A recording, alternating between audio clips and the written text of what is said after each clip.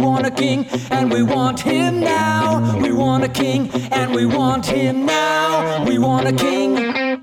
Hey, Charles, you know what I really need right now? What do you need, Mike? I need some civil discourse. Of the not a safe space type? That would be perfect. Hey, I have the right thing for you, my friend. Well, let's get going. And you know what? This is really a continuation of last week, isn't it? It is. I think that package was a little too full to completely unpack in one session.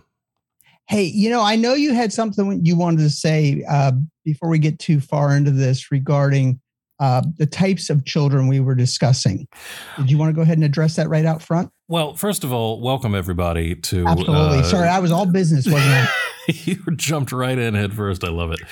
But welcome to Civil Discourse. This is not a safe space. I am one of your hosts, Charles Frederick Secrese, and this is my co-host, Mike Koniger, and I'm so thrilled to be here. And thank you if you're here with us for the entire run so far. We really appreciate you. And if you're a newcomer, we appreciate you even more. So thank you for sticking with us. Absolutely. And our not so silent partner for if you hear him peek his head through the microphone is Keith, who's in the sound booth. We want to give a warm welcome to him too as well. Oh, thank you so much. We appreciate you being here. In fact, I think we should double his salary. At least double it. There we go. Absolutely. So for those of you who were here last week, for those of you who may not have been here last week, we were talking about the idea of, I think the title we gave last week's session was No Home Training. Is that what it was? It was no home training. And for those of you who are from the old school, you'll know what that means. But this was precipitated by sort of probably a universal experience a lot of us have had, where children of other parents have become something of a pain in our necks in certain situations where behavior was not expected to be all that particularly good. And by the parent or the guardian or the authority figure who should be looking over them. And the question is, why has that become so prolific and okay? And what's going on with that in the home and the school? And how is that, what kind of adults and employees and politicians, how does that filter forward in society? And we had a good conversation that we want to pick up on, but it occurred to me after we were done last week that I wouldn't think we'd have to say this, but I feel like we probably do. Obviously, there are certain children and people who have certain special needs that may manifest in a type of behavior that under normal circumstances might not be considered socially acceptable. It seems like it should be obvious that obviously you give a certain amount of leeway in those situations. They need to be handled a little bit different than the standard. And I just wanted to make sure that we weren't whitewashing this whole thing as, all kids are bad and all should be taken out and beaten in the street or anything like that. Which we never condone beating in the street, but no. To your point, neurodivergency, we're well aware of it. And I did a lot of work in special education. And of course, standard discipline practices do not work with every child. And so you have to adapt those practices depending on the child. We're just advocating for a consistent structure for children. It's interesting because if you go from an outcomes-based approach, this is the outcome I want, a young adult who comports themselves with dignity and respect and so forth. If that's the outcome, depending on not just the medical or mental condition of the child, but the personality in general, there may be different strategies and methods of guidance that are a way to get to that outcome. And I think we talked about that a little bit last week, that, not every child needs the same ruler, so to speak.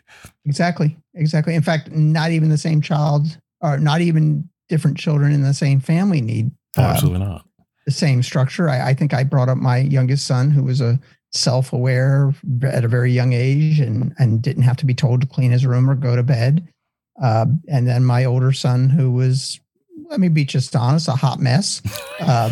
They're both great adults, so I'm not picking, but my older son was like I am. He was very, ADHD, off on whatever little tangent he would go on. And he'd look up at the clock and it was 10:30 and I'm in his face telling him it's time for bed because you're getting up at 7 a.m. Mm-hmm. So it is, we recognize those differences. And in addition, we also recognize that children who've been through abusive situations don't need any corporal punishment because it's not going to help them. And so it's sad that we have to bring this up, but we acknowledge that we may not have mentioned that last week, though I thought we did kind of sort of touch on it a bit. So. Well, it's important to say I'm not trying to avoid the hate mail on this. It's just that I don't want to give the impression that there isn't a level of thoughtfulness in these arguments. I have seen, and we probably all have at various points, a child or a person, even an adult, who is dealing with something more than you or I are, and they're being handled as if they were perfectly, quote, normal. And that was, it's a terrible thing to watch somebody who is not equipped in the same way that somebody else may be being expected to rise to the same challenges in the exact same way. That's wrong, for lack of a more sophisticated word. And I think this week's conversation, we talked about families and just general expectations and societal shifts in those expectations and causes. And we started to touch on the classroom setting. How is this stuff presenting in the classroom? How are teachers dealing with it? What is the relationship of responsibility between discipline in the classroom relative to the teachers' engagement or the parents? And I've been a teacher to a certain extent in the classroom and in private settings. But I know, Mike, you actually had a full career as was it high school level? High school, middle school. I did start off like a lot of teachers do, substituting, and I substituted pre-K special needs classrooms all the way through older special needs children who in the Commonwealth of Virginia can go and get services until they're 23. Mm-hmm. So I've hit the whole spectrum across the board. But I was mostly high school for my 10-year education career, where I was a certified and national board certified teacher. And it's also worth reminding, for those who may not have tuned in last week, that you are also inner city high school mostly. Is that correct? Yes. Yeah. All inner city high school. I am very proud to be an inner city teacher. I think it's actually, I'm going to say something that my teaching colleagues will probably blanch when I say, I actually think it's an easier environment to teach in if you have the heart for it. So big qualifier there, right? Well, say a little bit more about that. I think, and this is an opinion, it's an educated opinion. I think there are certain traits that are still very much admired in the inner city. And one of those is loyalty and loyalty to the community. Mm-hmm. And when it's perceived that you have loyalty to the community, then the community supports you. And so because I did it for quite a time. And I will tell you, the first year, the students will try to run you off. There is no doubt. I was called every name in the book. I'd smile and wave and move on. But every teacher in the inner city goes through just a rough first year. And then when you come back for year two, then the kids know you're for real. And it took me a while to figure out what was going on there. And what was going on is a lot of people come in and out of inner city youth's lives. And by the way, there is another segment of our society that is just as much, quote, at risk, unquote.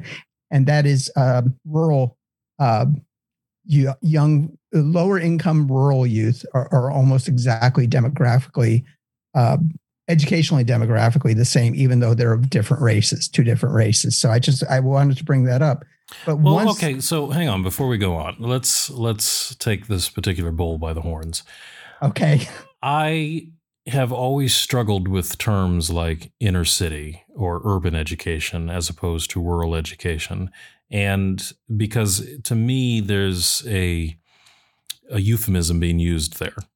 And it's because we're afraid to call it by what it really is. But I want to define. So obviously, race is the thing that is being evoked when we say inner city. Well, race, but not necessarily African American or Black race. Well, this is my point.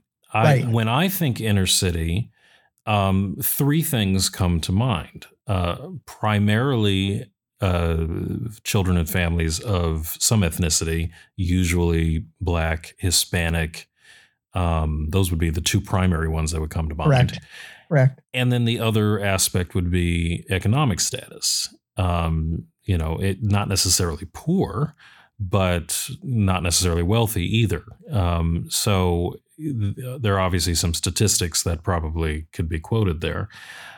But to my thinking, when I hear any inner city or urban education, it's usually Black and Hispanic and not wealthy is the image that comes to mind, if we're talking generalities.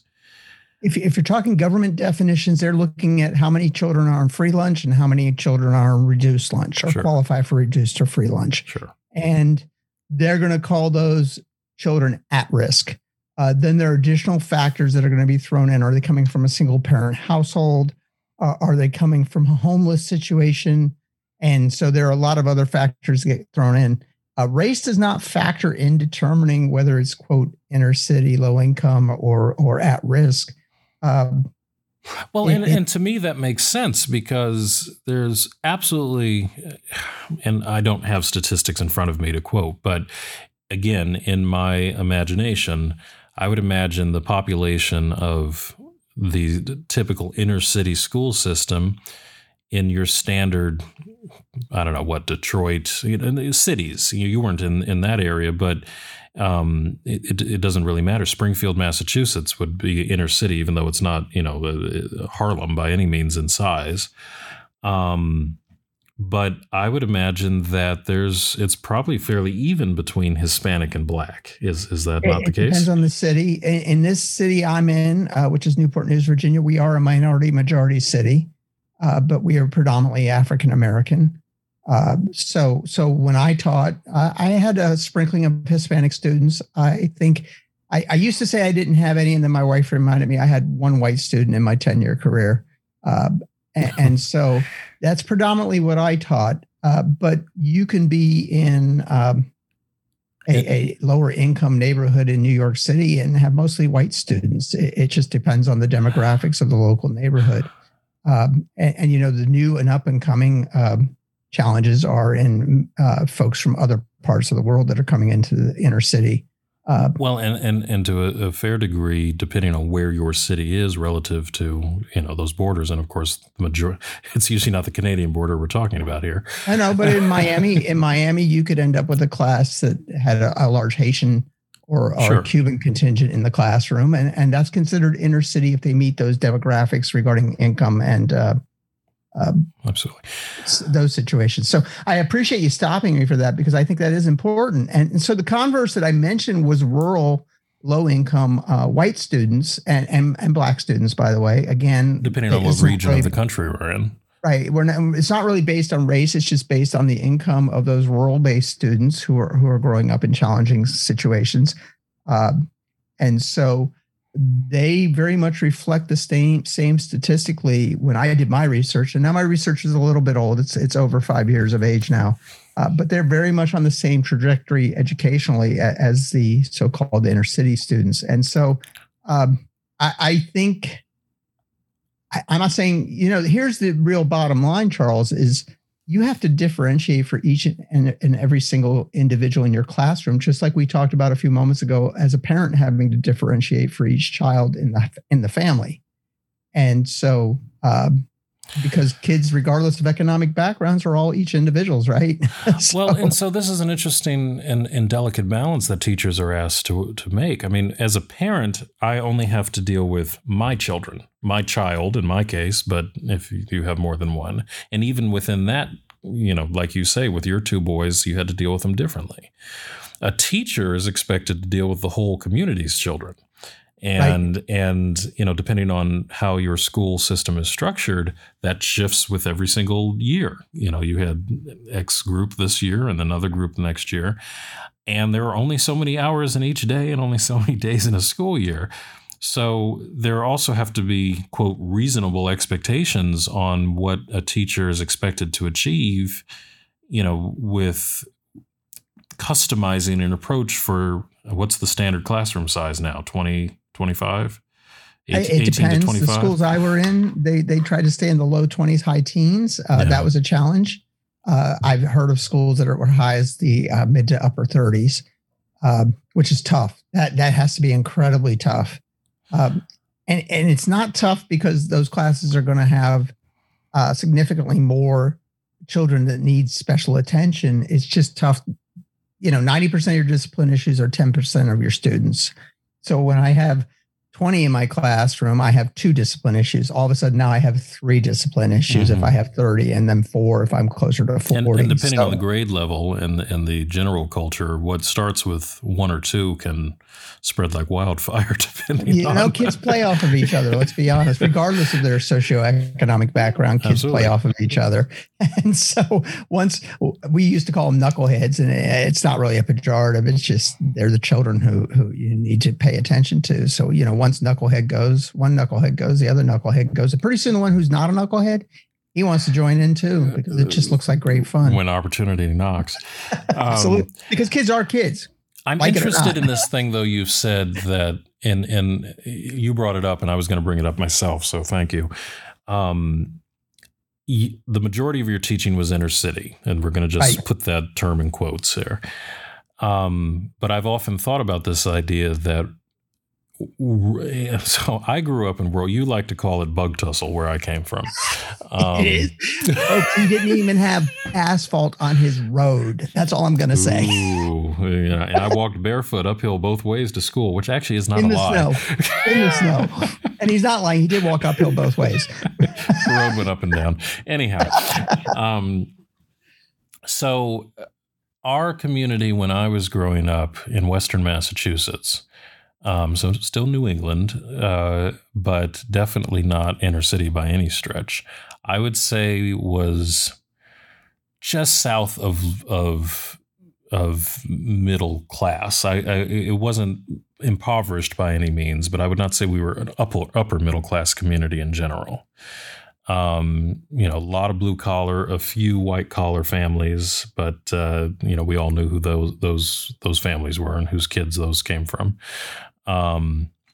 It's funny. It's been years. I'm still immediately I say that and I start thinking of a couple names. But it is it was a New England mill town. Yes. And yet you could drive a little bit further off into the hills and find some towns that come to mind where there was even less as far as the mean wealth would be considered. And you could also say that those communities, the further rural you got, they also got whiter, I would argue. We still were on the cusp where there might be a couple of families, not many, but a couple of families of color. But I'm interested in what would be considered the familial expectation of support. You've often said in your inner city experiences, you knew you had the families had your back as a teacher. Absolutely. And I think I've said that in private conversations. And I think I may have even said that last week. And that's where it comes to the loyalty factor that I brought up at the very beginning of this conversation. And I used to tell young teachers this, I coached a lot of young in their career. It doesn't necessarily mean they were 20 something. But I would say to folks, you need to go to the things you're invited to. If the Jones, and I'm just picking the name Jones, if the Jones family invites you to their family reunion, you go. You go. You show up for an hour. You bring your partner. and you enjoy whatever you're given and you eat it. And if you're invited to a baccalaureate service at the local Baptist church and you're going to be the only white guy sitting in that class in that church, guess what? You go. And you start to build those relationships with the community. If the local pastors ask all the teachers to come and visit with them because they want to pray over you, you go, because pastors are an incredible resource, particularly in the city.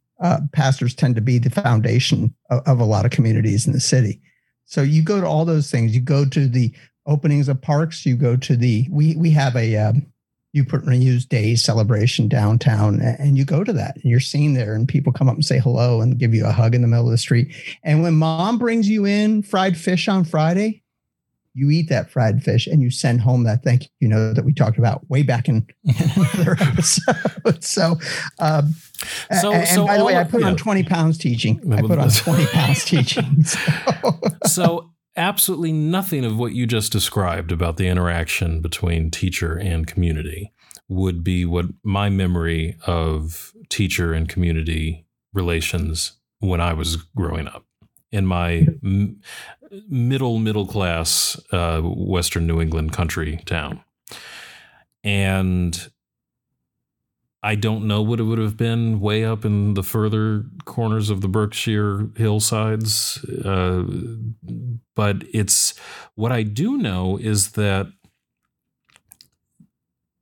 when I was young, if you were sent to the principal or you were or a call went home, then you could expect something when you got there. It was not going to be treated lightly. By the time I was leaving high school, so what's that, 10 years later, give or take, if it was a normal thing to see a parent coming in and chewing out the principal or a teacher because their child had been, somehow called out for chewing gum or whatever the behavioral thing. How dare you pick this? So there was a huge shift there. There has been a shift. The thing is, and we don't want to acknowledge it, but the inner city family still is pretty conservative in the way they raise their children, and so I had a lot of parents who would say, "I wish you could just spank them and deal with them." I will tell you this, and I'm very proud of this, and you've heard me say it before, but for the benefit of our listeners, I wrote 7 discipline referrals in 10 years. 7. And those 7 were all for fighting. And you don't have a choice as a teacher. When students fight, you have to write a discipline referral. Well, what is a discipline referral? It's saying I can't handle. This is my own prejudice coming in, by the way. So I apologize ahead of time. It's saying I can't handle this discipline issue, so I need the administration to handle it. And that's my very biased opinion on what a discipline referral is. It's saying I need help, I think would be the more balanced way to say it. Now, here's what's interesting. I hear you say that, and I know that's what it feels like you're being said. To me, it says this child needs a level of discipline that I am not allowed to put upon him. But you see, I disagree in that. Well, you're right. I'm not saying you're wrong. I disagree for me. Let me say that for me, because I held my own detention. I didn't ask the administrators to hold detention. I held my own detention. And so if young Charles was acting up in my class, I called up Charles's mom and I said, I'm going to keep Charles till 6:00 tonight. Can you come pick him up or can I drop him off? You wouldn't be allowed to do that now. Oh, I did it. And I let the administration know. They knew I was holding my own detention. And I would have to have another adult. And here's a little inside baseball. Charles knows my wife's also a teacher, and she was a teacher in the same school system. So she could usually ride with me. But I would have another licensed teacher ride home with me so they could be a witness that nothing untoward happened. Okay. And we dropped the kiddos off. And it wasn't a huge deal. And parents appreciated it because it kept little Johnny in school instead of getting him suspended, because if he went to the principal, he's probably going to get suspended. And by the way, when I had students suspended, I would show up during my planning period to teach them the day's lesson because I didn't want to have them fall behind. So more than one student thought he was getting 5 or 10 days. And usually it is a he, sorry. thought he was getting 5 or 10 days off because he got in a fight. And Mr. K is knocking on his door saying, it's time for your social studies lessons. Let's sit down at the kitchen table here and we're going to get to work. And so I even did stuff like that, which, every parent loves the fact that their teacher cares enough to show up at their house and teach their son or daughter. So it's interesting because you reminded me, I remember when my high school started instituting the concept of zero tolerance. And I love this. Not a fan, by the way. I love this idea of zero tolerance, which is a great way of taking away the concept of judgment. In my humble opinion, it is removing all opportunity for thought and just saying anything that can fall under this heading will receive this response. And of course, fighting was one of those things. You talk about fighting, you were required to put together a disciplinary recommend or whatever you called it. Referral, yeah. And I remember, because I was actually in high school, I think, latter half of high school, so at least a junior probably. And I remember the principal when this thing came out that the notices go home and you get, whatever, that the school is instituting a zero tolerance for bullying and fighting, I think was the two. So I could snort coke off my desk if I wanted to, but as long as I didn't bully anybody about it, then it would be fine.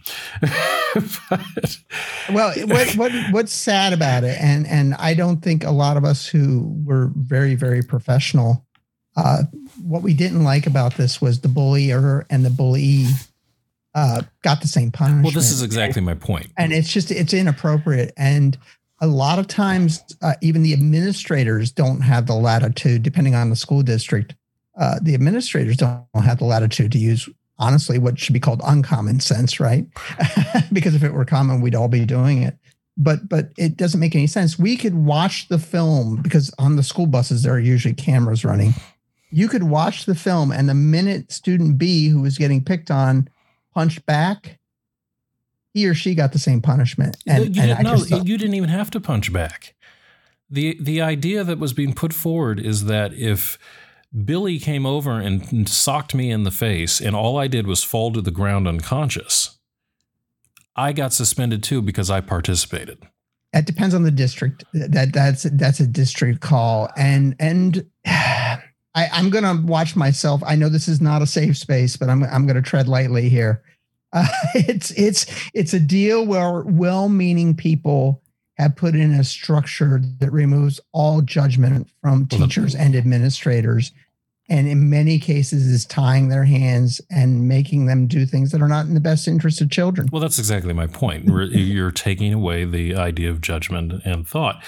And I remember as a junior in high school walking straight into the principal's office and saying to Mr. Peters, I want you to know that if somebody comes up to me, and it's also to be said, I was one of sometimes the only, occasionally there were one or two others, but I was usually the only student of color in my school. And yes, that presented a couple of interesting challenges. And I remember saying very directly, if anybody comes and puts me in a situation to defend myself, not only will I be defending myself, but if you try and suspend me, I will personally take the school system to court. You displayed a level of maturity that most students don't, though, and they don't know. They don't know. I figure if you're gonna bring the axe down on me anyway, I may as well beat the snot out of this kid who's coming at me with a baseball bat. It's silly. I don't want fighting in school. I don't like bullies in school. No, of course not. And I don't always. But I don't like victimhood either. I don't like the idea of training people to be victims. Don't you dare stand up for yourself. We have cameras everywhere except the restrooms. We have cameras everywhere except the restrooms in schools. And so you can see what happened. You can see it usually. Mm-hmm. Now, kids aren't dumb. They find the blind spots. But you know what I'm saying? So we can generally see how things unfolded. And funny thing, and just a quick sidebar, oftentimes you can find the video of the fight on YouTube if you look. Well, yes, right. Since cell phones are now ubiquitous in the right. But anyway, no, I think it was probably well-meaning, maybe not, but it was probably well-meaning, but it's gone way too far overboard. And what you're talking about started happening in probably the mid to later 70s and got progressively more rigid, less judgment allowed as time progressed through the decades. And in I'm not saying everything was the good old days, but in 1960s, the world came to the United States to see what the number one school system looked like. I think today the number one school system in the world is, I think, Finland. Mm-hmm. So something has changed dramatically in that time span of what's that, 60 years, 70 years. And there's still school districts in the United States that are, if they were put up against Finland, they would wipe the floor with Finland. There's no doubt about it. And you and I have talked about we test all children. We don't eliminate special education or it's a mean-based measment. Right. We test all our children. Some of those school systems do not.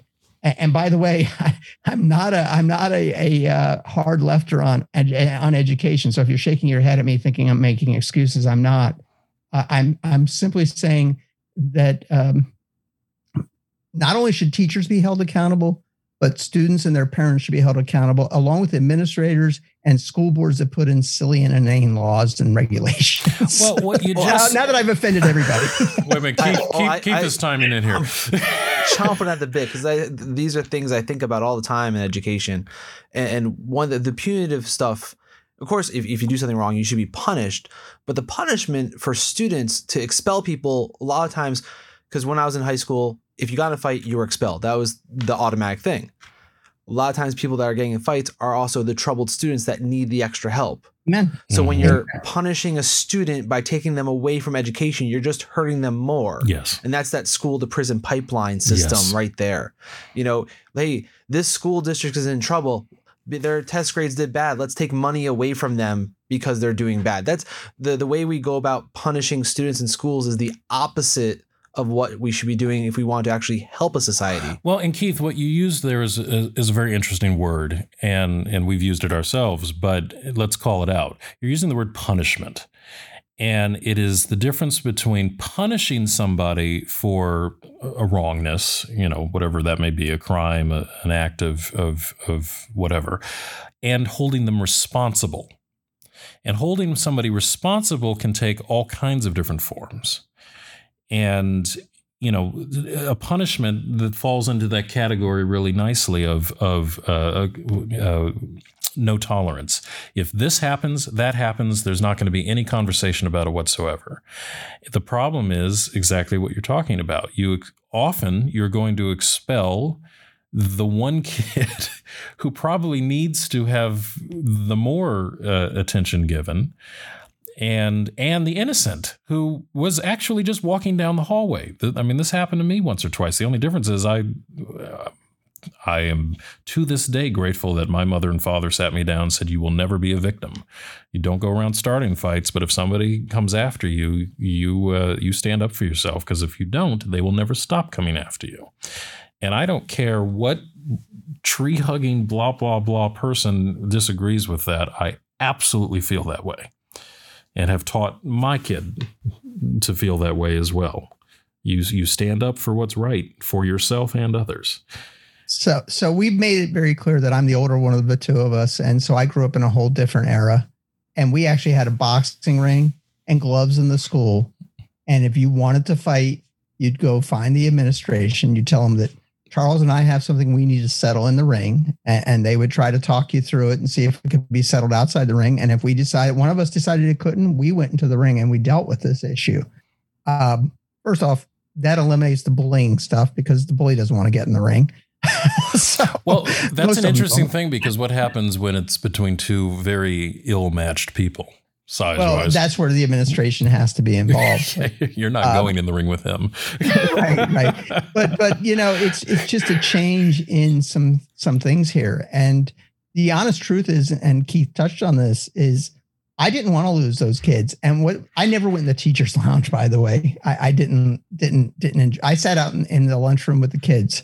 And I had there were a couple of the male teachers. We would sit out there, we'd talk sports, and the students could always come up and just talk to us and say hello and ask us questions or whatever. And so I always liked being out in the lab, which is probably why I can't hear anymore, by the way.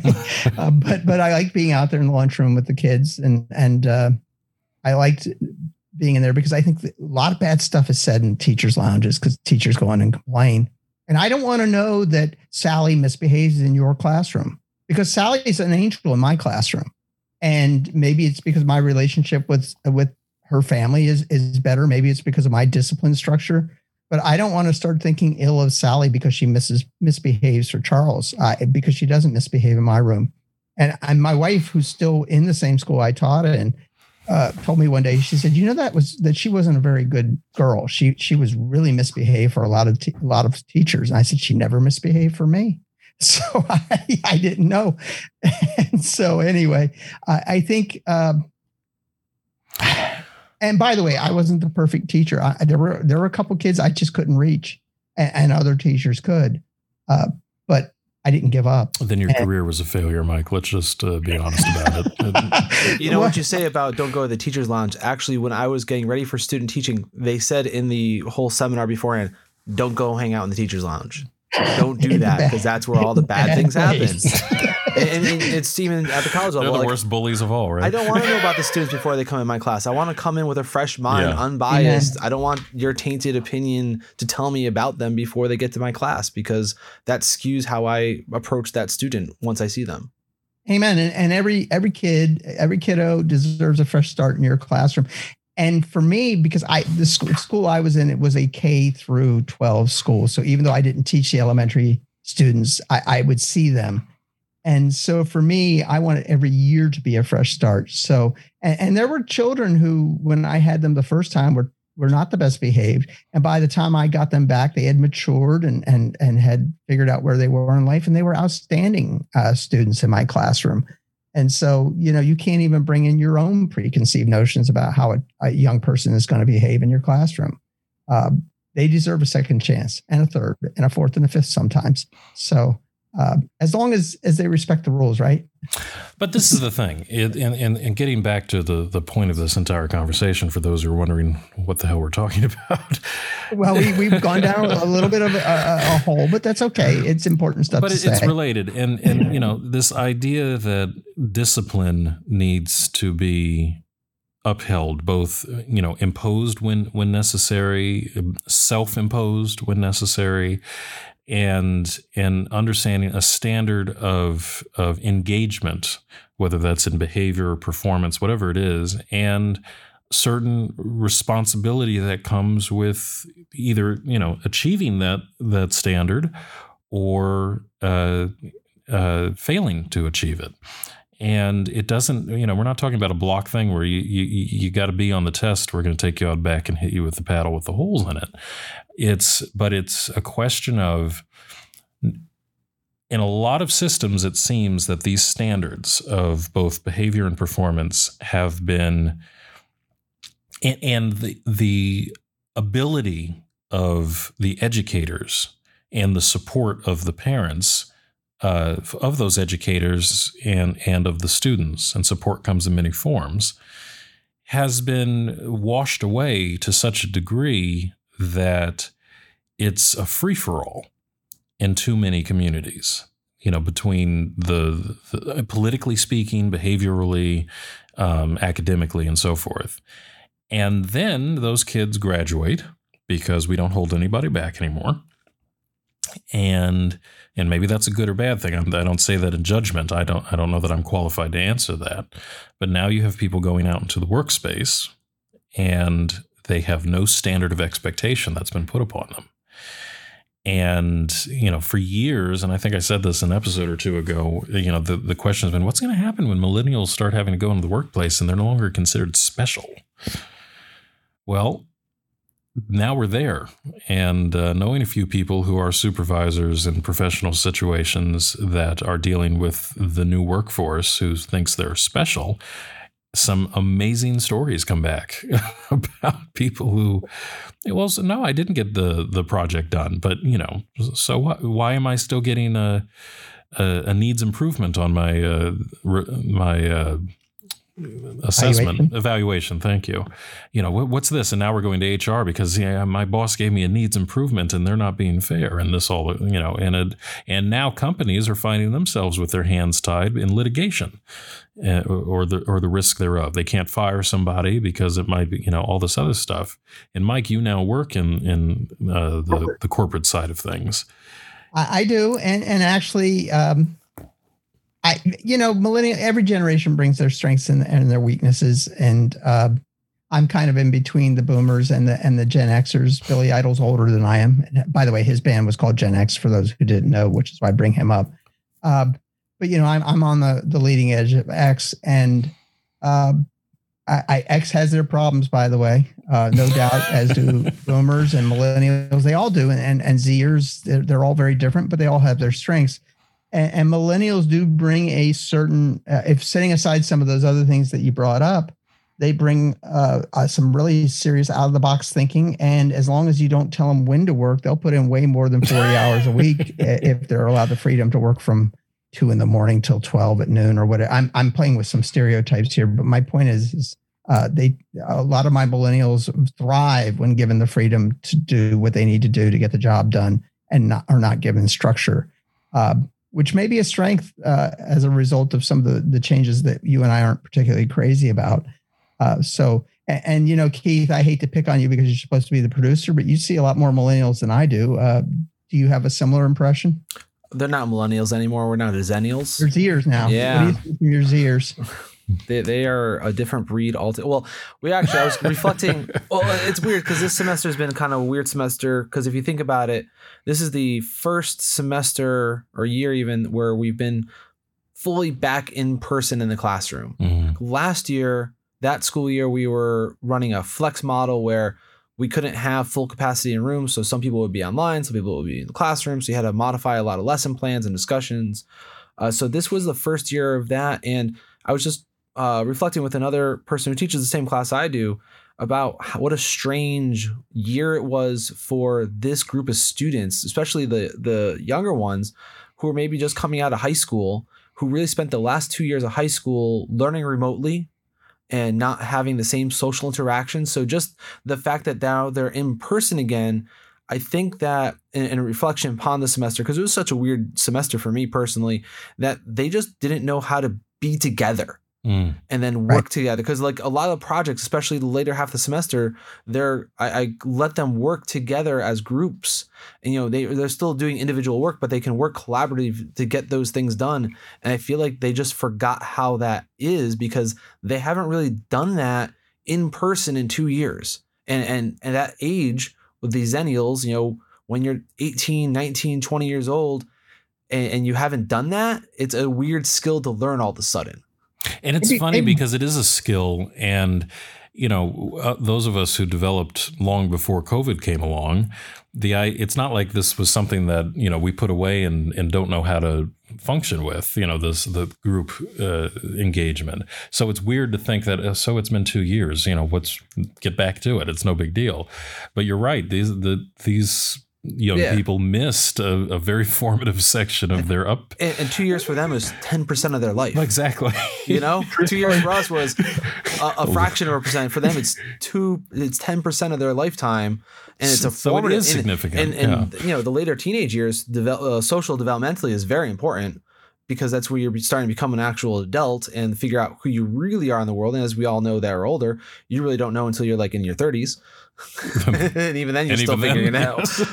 You hit 25, you're like, oh, I know everything now. Then you hit 30, you're like, no, I really know. No, every year you keep going and going and going. You were saying, I hate to throw brain development in, but to your point, late adolescence, particularly for males, is so critical in the development of the frontal cortex of the brain. And I'm totally nerding out.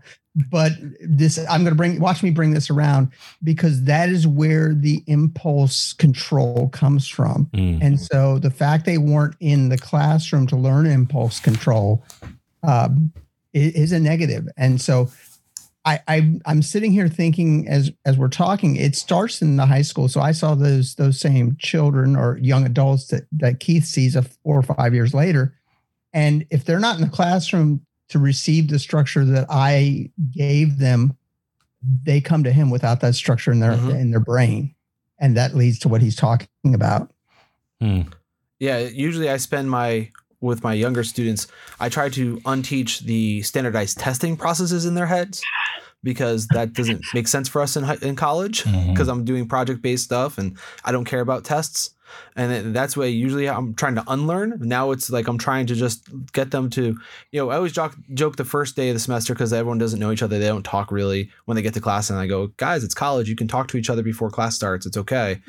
and usually by, halfway through, they're talking, whatever. And it's still like quiet when you come into class, except for like the 3 people that know each other. And I'm like, is it because everybody's on their phone though? No, only this year. Like in the previous years, by the time you get to a certain point, people know each other. They start gabbing before class starts. Yeah. It's always that second class. No one knows anybody. They're all nervous. They're all early, which is weird. They don't want to be late for that first class. They got to find their room. So let's talk about this thing. A little shift in direction. I can't remember where it was, but somewhere recently I was reading, it might have been in my hometown, that some school system was looking at formally making it so that you cannot have your phone in the school, or something to this effect. I saw that. And I don't remember now where it was, and I don't remember exactly how they were going to impose this. So either you had to lock it away at the start of the school day, or you couldn't bring it at all. There was something to that effect. And now my gut reaction is right on, because I just don't see how sitting in class texting is part of the learning experience in any productive way. And talk about throwing a ball of something nasty at a teacher, that on top of all the other things that these kids need supervision over at this age, now we got to deal with their cell phones and so forth. But it's also a ubiquitous part of our culture now. So what do you think about that? How do we deal with this? It's insane to justify, in my mind, that they should be allowed to, fully. Why not just give them a beer at the start of the day, and one for each class as they go through? Because you're talking about the same level of distraction, as far as I'm concerned. Well, back when I was doing the teaching route and I had to do my observations, I actually did an observation in Greenwich at Staples High School over the summer.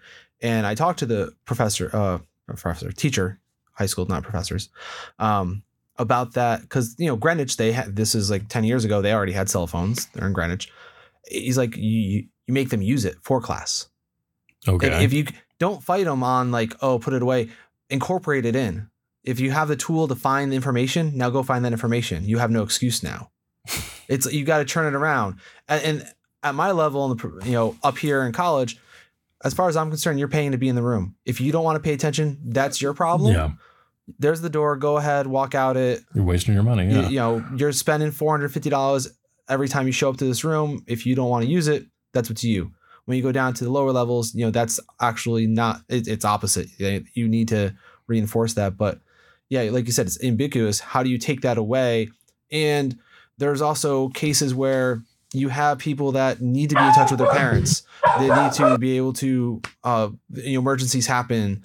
It's a lot faster for a parent nowadays to text their kid about an emergency or something that's happening at home than to call the office, relay that information to the classroom teacher, depending what classroom they're in at the time, if it's high school. I see both sides of the argument, but I just don't think that realistically you can find a way to. It's basically like we're trying to fight a fight that you can't win.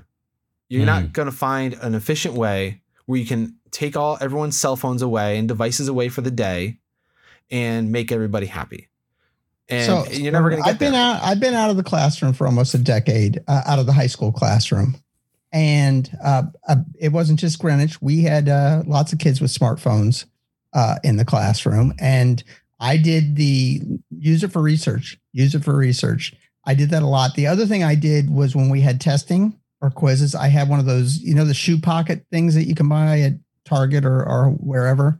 I would make them put their phones in the shoe pockets because I don't want them having the phone while we're testing.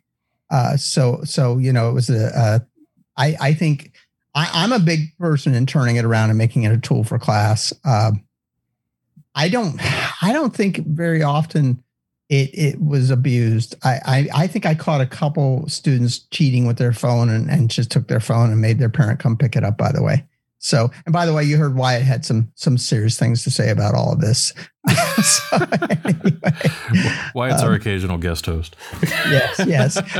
How dare the nanny want to move Jonathan while we're talking? No. Anyway, no, I think again, it's a matter of creativity and relationships between teachers, students and their families, and the administration, and also, what is the purpose of high school and what is the purpose of middle school? And that's way deeper than we have the time to go in with what little bit is left. But these are all conversations we as a society probably need to have. And I'm not an apologist for educators. There are lots of terrible, terrible teachers out there who are gaming the system. And I'm not an apologist for parents and or learners. Any population has some bad eggs.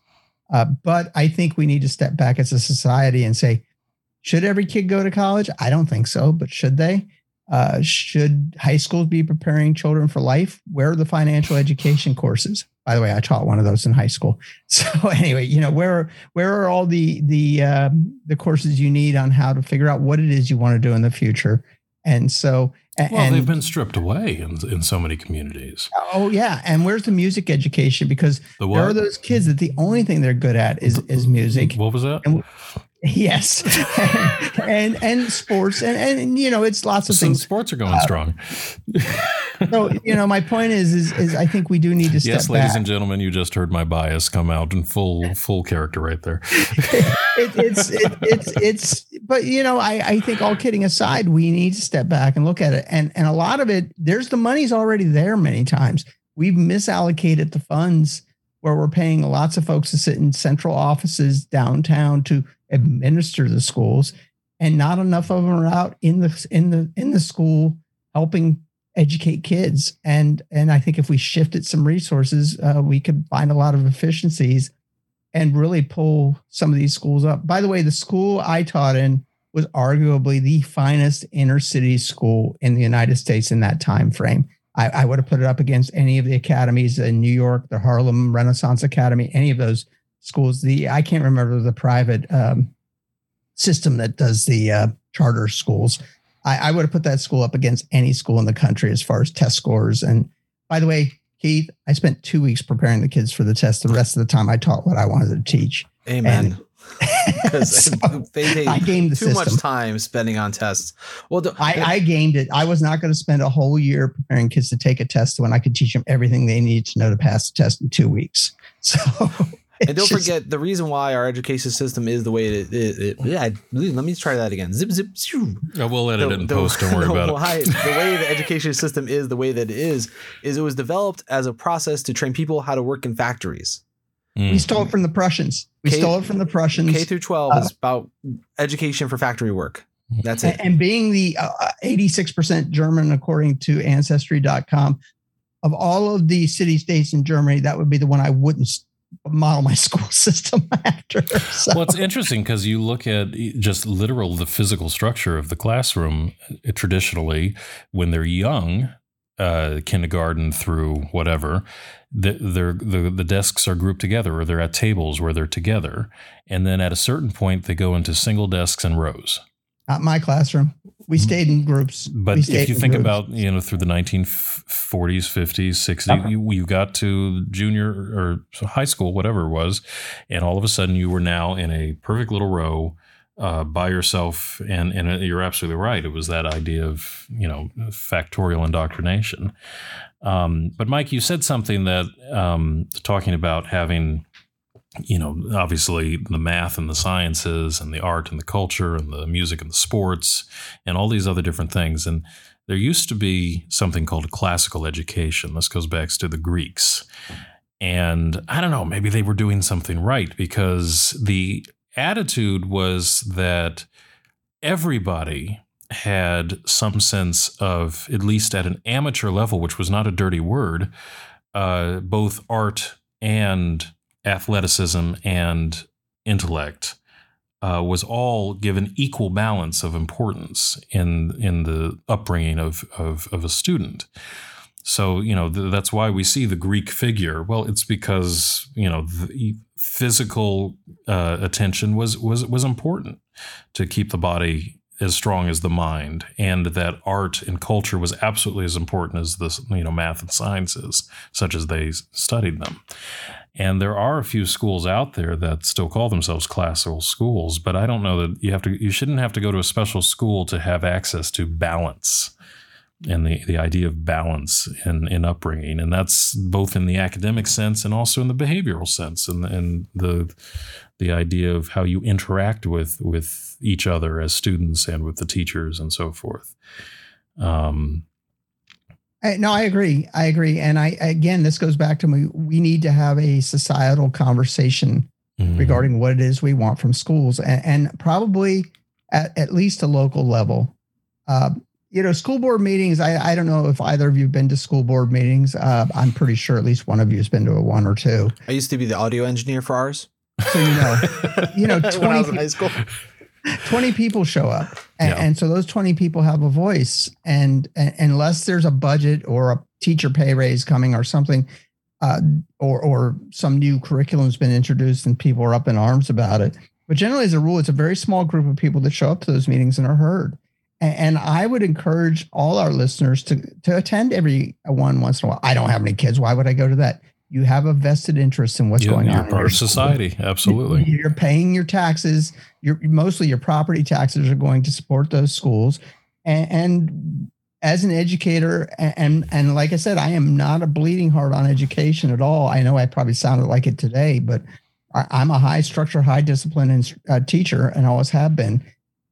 I want you in those meetings hearing what's going on, because I need your eyes and ears to support me in the classroom. And so I just would like to encourage everyone to just pick 2 or 3 a year to show up to, please. Mm-hmm. But nowadays, a lot of them are on Zoom, so you can just watch them from your home. Absolutely. Ours is online. Speak. Get up and speak. Say what's on your mind. If you don't want, if you want your kids to have more recess. Oh, you cut out. It's a recess now. There you are. We lost you for a second. We did. I'm sorry. Something about more recess time. I think you got cut off on recess. Obviously, that's not a good idea. Well, you talked about this corporate model that we're using, our factory model we're using for kids. We group them by manufacturer dates, and we treat boys like dysfunctional girls. And I have some real heartburn. And unfortunately, we can't go down this path. Do you know why? Well, we're out of time, but I think the statement "we treat boys like dysfunctional girls" is a great cliffhanger. We'll get some mail on that one, I think. Well, and if someone would like to talk to me about it, I'll be happy to show you the statistics that prove my point. So anyway. Well, we'll have to pick up that next time, I think, probably. What are we going to talk about next time? I don't want to go back to Will Smith by any means, but did you see this thing that happened with Dave Chappelle at the Hollywood Bowl? How tapped I am to popular culture, meaning absolutely not, haven't paid any attention to it. Yes. Well, I think that there's some conversation to be had on a certain civil behavior, let's call it that. Please don't tell me I'm not going to like Dave Chappelle anymore. Oh, no, I would say Dave Chappelle came out very much like Chris Rock on this one. Good. I because you're just ruining all my favorite comedians here. So no. I would love to talk about that. I guess I'm going to have to figure out what happened. I'll give the teaser. Dave Chappelle, they were doing a benefit, I think, program at the Hollywood Bowl. He and a whole bunch of other artists and comedians and so forth. Chris Rock happened to be there. And Dave was introducing the evening at the top of the set, and somebody jumped up on stage from the front row, just somebody from the audience, and attacked him with a knife. Oh, my goodness. Yes. And fortunately, he was not hurt. They fell to the ground. The guy tripped or whatever. And then, of course, he was tackled by about 70 security guards or something like this. But so, Dave was fine. The gentleman that he is, he went on and after that calmed down, he went on to do his whole thing. And it turned out to be a pleasant, productive evening. But in the wake of what happened at the Oscars, now you have somebody jumping up on stage and attacking a comedian. And, hecklers have always been a thing, but now you have to wonder, is it going to stop with heckling or is it, So, yeah, I think maybe there's something we should unpack about this new world we're living in when it comes to acceptable behavior and so forth of the audience and the performer. Well, on that happy note, I'd like to thank you for once again spending some time with me on a beautiful day and discussing obviously something that I'm very passionate about with education. And I'm going to go ahead today and thank Keith for his very thoughtful responses to some of the questions I asked him, and again for all the production work he does behind the scenes. And without him, there is no show. So, and I know you have some folks you'd like to thank, Charles. Well, of course, I've got wonderful thanks to head to Mr. Keith in the other room. This studio has windows, lots of windows. None of them look outside. So the only sunshine I see is Keith's smiling face through the window here. And that is enough for me, ladies and gentlemen. Enough for me. But Sacred Heart University, the School of Communications and the Arts, Dr. Jim Castengay, Keith Zdroylvie, getting thumbs right up every time now. I'm good. My co-host, Dr. Michael Koeniger. Dr. Mike Koeniger. Koeniger. It's an old principal. That's the joke. An old principal used to call me that. The Lazarus Trio, Carl Groves and Mike Koeniger, the one and the only on vocals and writer of some of our great intro, outro, and music for our show here. And tune in next week where we will have some more civil discourse. It's been great. Thank you so much and have a great rest of your week.